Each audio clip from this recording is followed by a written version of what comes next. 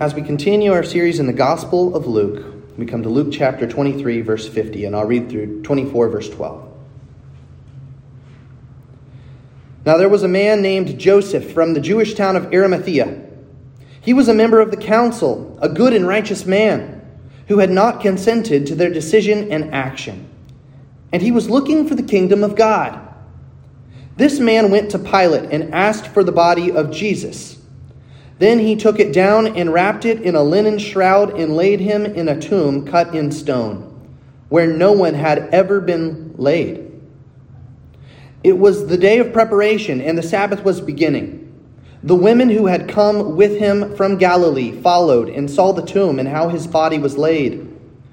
Then they returned and prepared spices and ointments. On the Sabbath they rested according to the commandment. But on the first day of the week, at early dawn, they went to the tomb, taking the spices they had prepared, and they found the stone rolled away from the tomb. But when they went in, they did not find the body of the Lord Jesus.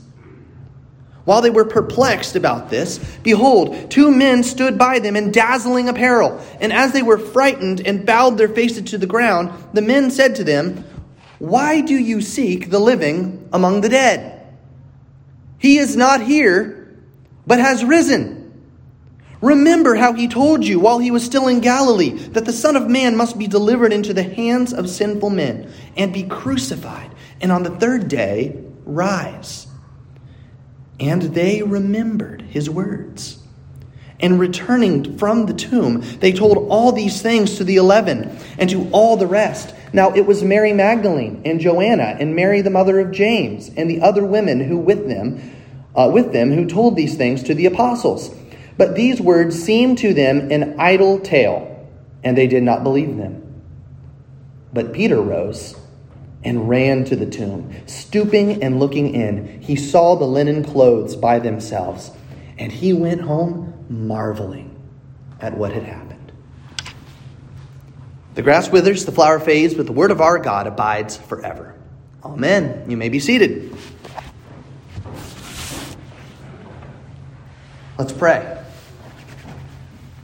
Dear Lord, we pray that you would bless this sermon to the nourishment of your people, that you would use this powerful text inspired by your Spirit to not only convince our minds, but also warm our hearts so that we are a people that go forth from this place living in light of the resurrection and remembering its power. We pray this in Christ's name. Amen.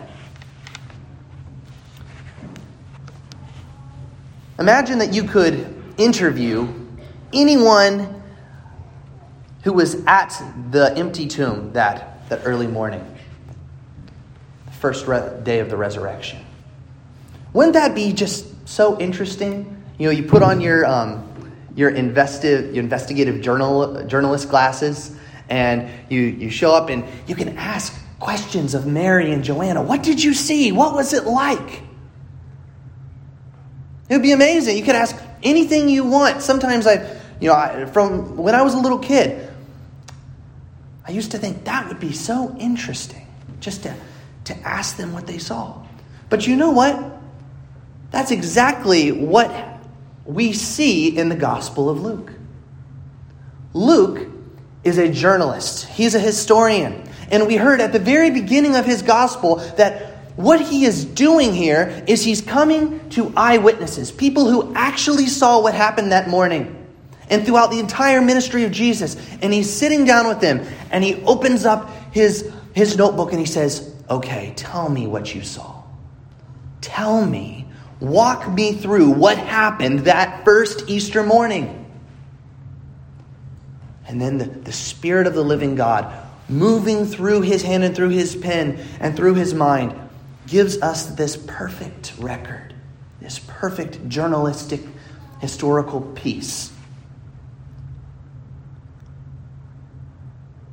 to tell us about the resurrection and why it matters. Did you notice that as we read, it kind of reads like, Just bare facts, bare history. First this happened, then this happened, then this happened. What Luke is doing is he's not embellishing. He's not trying to add on to what happened. He's trying to give you the bare facts so that you can decide what to make of this empty tomb. And what he wants you to do, because make no mistake about this, Luke isn't impassioned about what he wants you to understand. Luke wants to move you from confusion to understanding, and from understanding to amazement. That's what this journalist is about. That's what this inspired writer is seeking.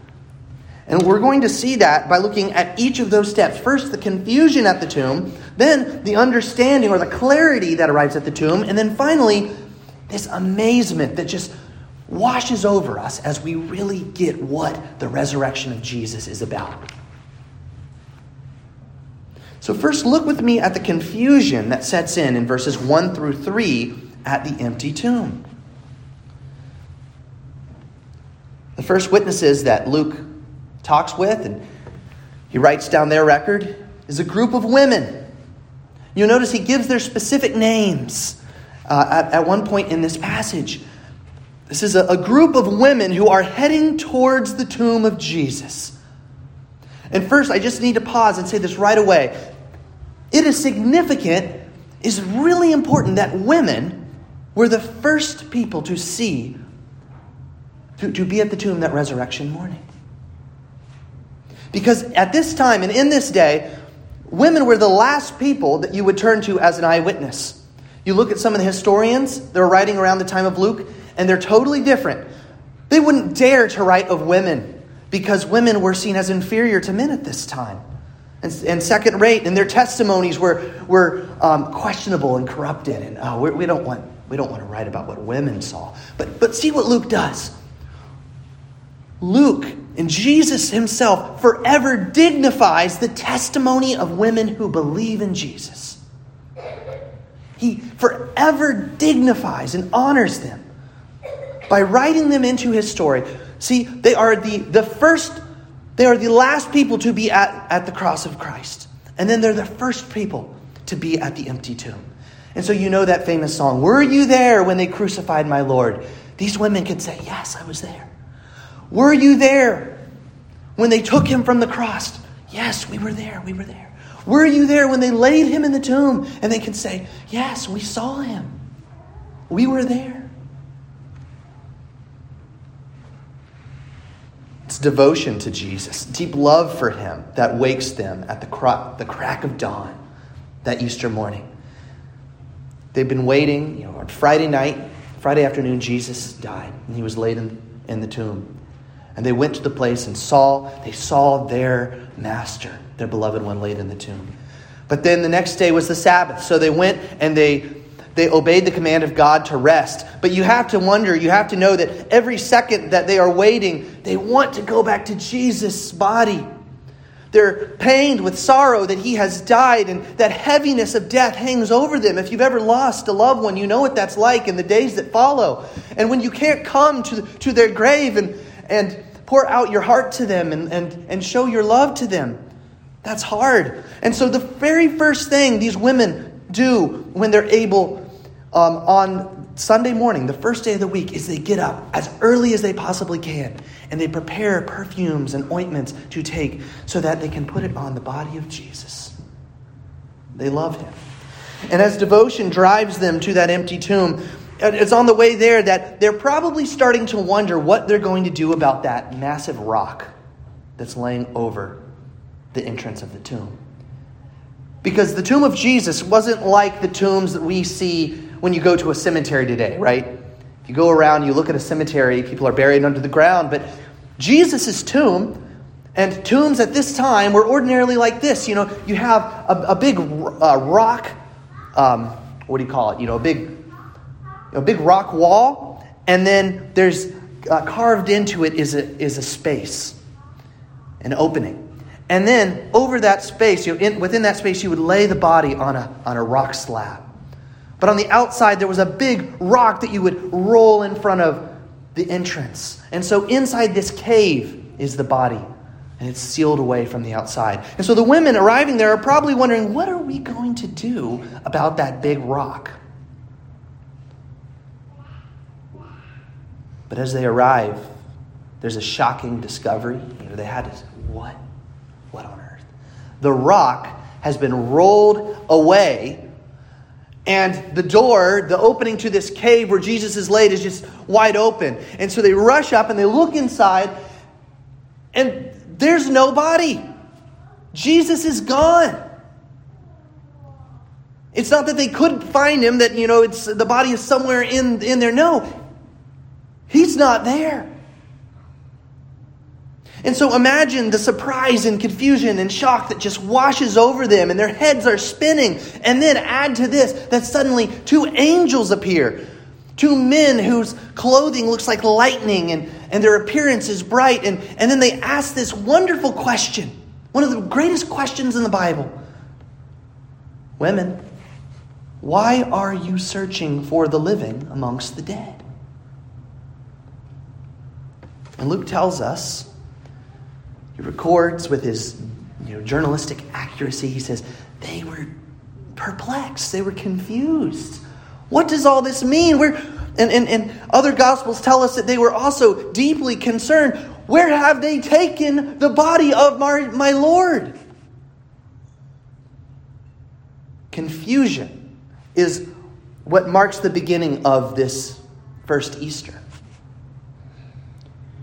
And isn't that often where the gospel begins in our lives as well, with confusion? You know what I'm talking about. We think sometimes that we have it all figured out, and we have those nice, neat categories. And then something that Jesus says in the scriptures, or something he does, just doesn't fit in there. And suddenly we're scrambling and our head's spinning. We're saying, well, how does this fit with my understanding of who God is and who Jesus is? That's what the gospel often does. It comes and it just sends our head spinning in confusion. You see, these women thought that they knew who Jesus was. They went to that empty tomb that morning, and they thought, the last thing that they thought was that it would be empty. They had in their minds a picture of what they would find, what the body would look like. And what they're starting to figure out is the Jesus that they thought they knew, the full picture of who he was. Yes, they know certain things about him, but there's other things that they've assumed about Jesus that are just a figment of their imagination. And the sooner that they let go of who they thought Jesus was, then the sooner that they can actually begin to see who he is in all his glory. You see, they need to move from appreciating Jesus as a friend, as a rabbi, as a prophet, as a master, to widen their minds to see that Jesus could actually be the risen Savior. And they can't do that when they come and see the empty tomb. But they're starting to get the picture that Jesus is greater than they thought he was. Now, friends, maybe you're here this morning and you need this too.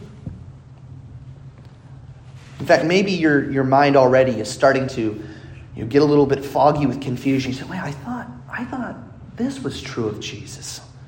How do I make sense of what I just read in this passage?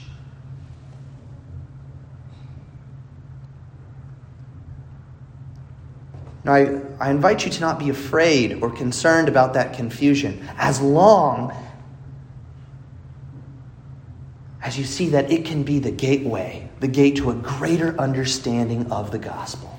That confusion can actually be the first step to invite you to take steps towards greater clarity about who Jesus is and what the gospel is all about. It's like I remember someone in my family had this painting on their wall, and every time we all walked past it, we said, "Oh, that's an interesting piece of modern art." But then there was one day that someone looked at it more carefully, and they said, "Wait a minute." And they turned it sideways, and they realized it wasn't a piece of modern art at all. It was this beautiful painting that had people and images, and all you had to do was turn it in another direction. And that's kind of how it is with the gospel, right? When we know certain things about Jesus, but we don't have the full picture. And confusion comes along, and it can grip us and bother us, and we say, "Oh, So that's how it all works out. You see, that's what's happening with this woman is Jesus is moving them from confusion to clarity. Now, how do we get there? And how does he get them there? Verse 6.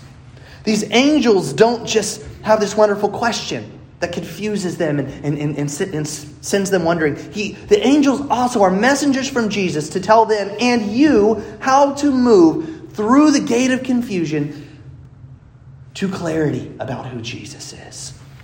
And here's the key word. Here's how you get from confusion to clarity. Remember. Remember. Here's the problem that these women have. They have gospel amnesia. You know what amnesia is, right?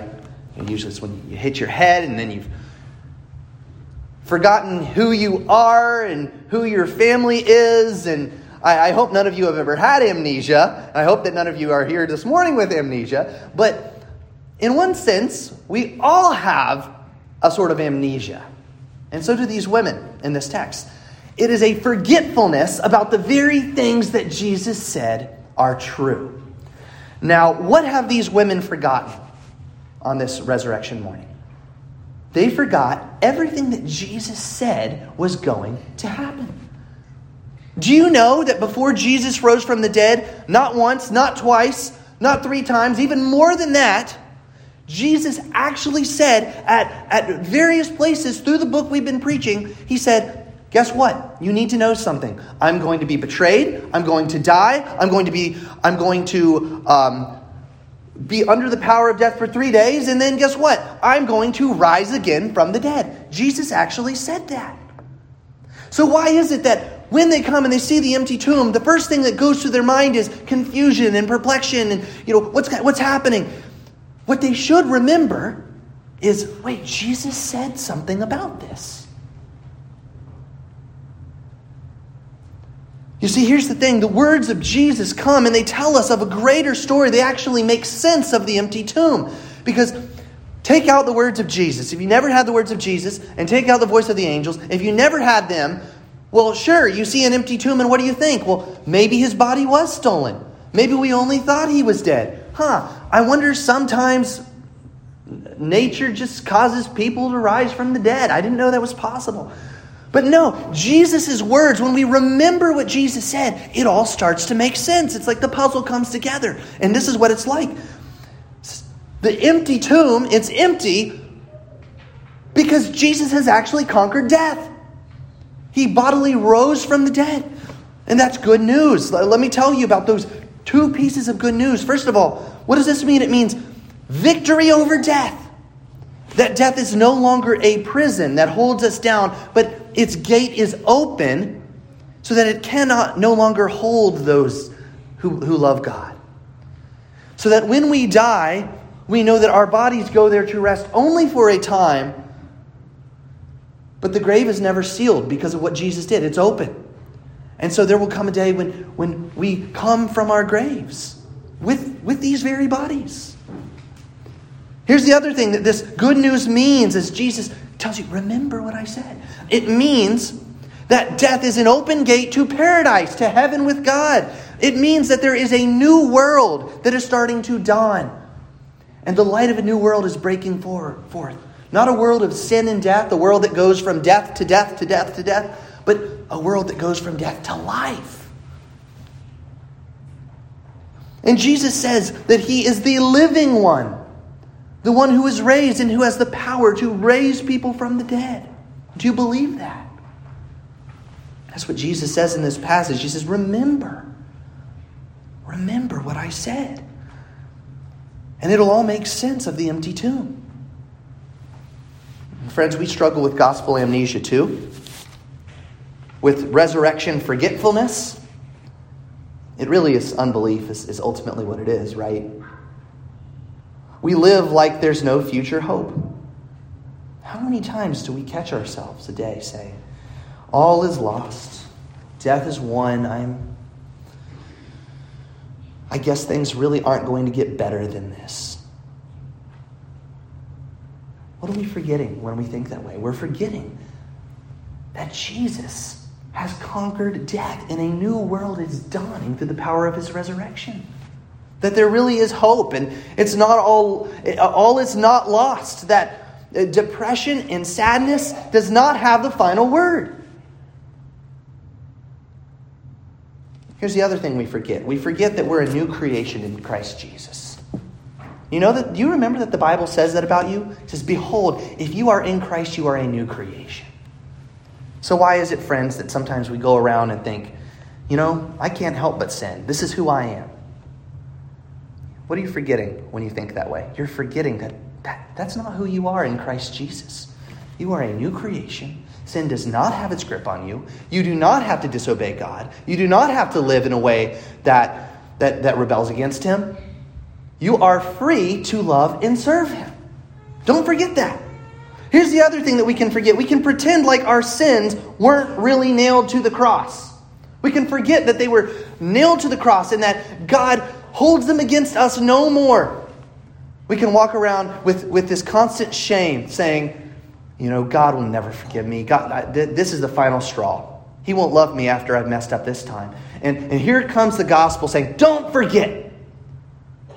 Your sins were nailed to the cross and they're laid in the tomb and they're not coming out.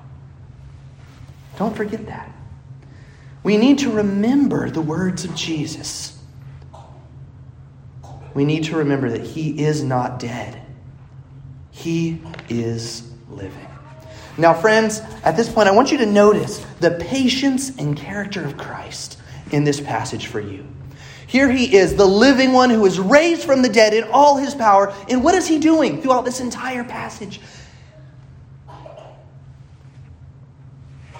He's serving weak and forgetful and struggling sinners. That's what he's doing with all his power. He's saying,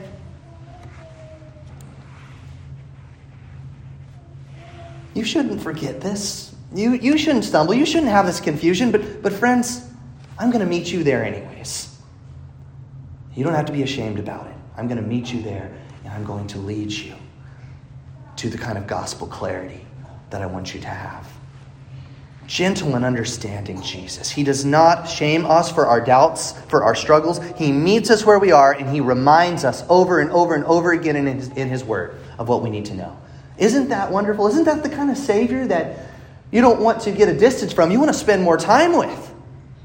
That's who he is. And so Jesus leads us from confusion to clarity. And then I want you to see that's not where he stops. Jesus wants so much more for you. How do we respond to the empty tomb?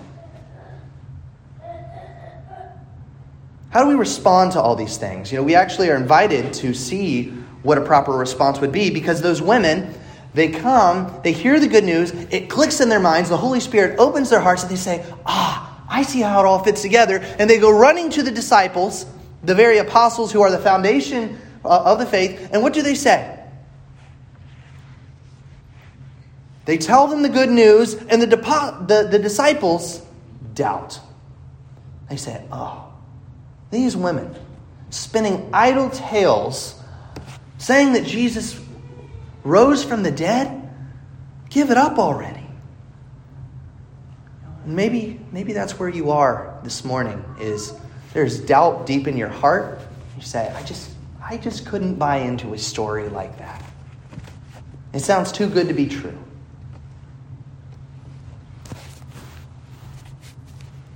Well, if that's you this morning, I want to invite you to look at another example in this passage.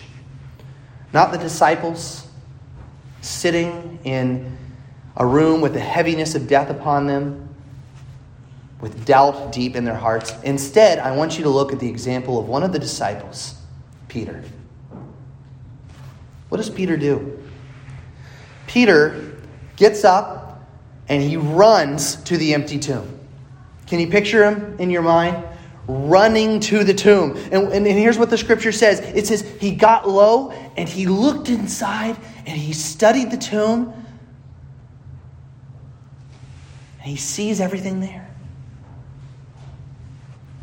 He investigates. He stoops down. He searches. And friends, if you aren't sure this morning about all this resurrection talk, if you're not so sure that it could be true, then please don't put it off. Do what Peter did. Run to the empty tomb. Investigate. Consider. Ask questions. Can this be true? I want to give you 2 pieces of evidence to help you along. 2 pieces of evidence from this text that help you to consider. If you're wondering, is this just too good to be true? If you're willing this morning to run to the tomb and consider, to really consider, I want you to just hear 2 simple pieces of evidence. And there's a whole lot more where that came from. First, let's notice again that the women are the key witnesses to this resurrection. In verse 10, even specific women are mentioned. Now, again, remember, this is a time in which the testimony of women counted for nothing. If you were a woman and you wanted to stand up in a court and your voice to be heard, that just wasn't possible. This is a culture in which women were the least powerful witnesses you could choose. And yet Luke chooses them. Luke sits down and he opens his notebook and says, "Tell me what you saw." Now that's significant, isn't it? Because if you were just trying to create a piece of fiction, a clever myth, would these women be the ones you'd ask? No. Let me humbly suggest to you that this is not the kind of thing that makes for good fiction. It's not. Women witnesses at a time when women don't have a voice to be heard. Why would you choose that? Why would you come up with it? Another piece of evidence. The disciples are the first to doubt. Now think about this.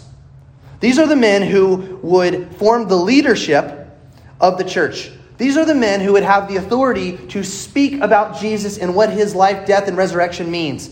So why would Luke, if he's trying to, if all he's doing is trying to craft a clever story, right? Why would he go to these disciples and write about them and come up with this story that they were actually from the very beginning doubting that this ever happened? And their first reaction was, no way, that didn't happen. I submit to you that these facts just don't make sense if this is all just fiction. This rings with journalistic integrity. But I invite you to see for yourself and keep asking questions. There's far more that I can speak to. You heard in 1 Corinthians that over 500 people saw Jesus alive after he died. There are far more facts than that to testify to the resurrection.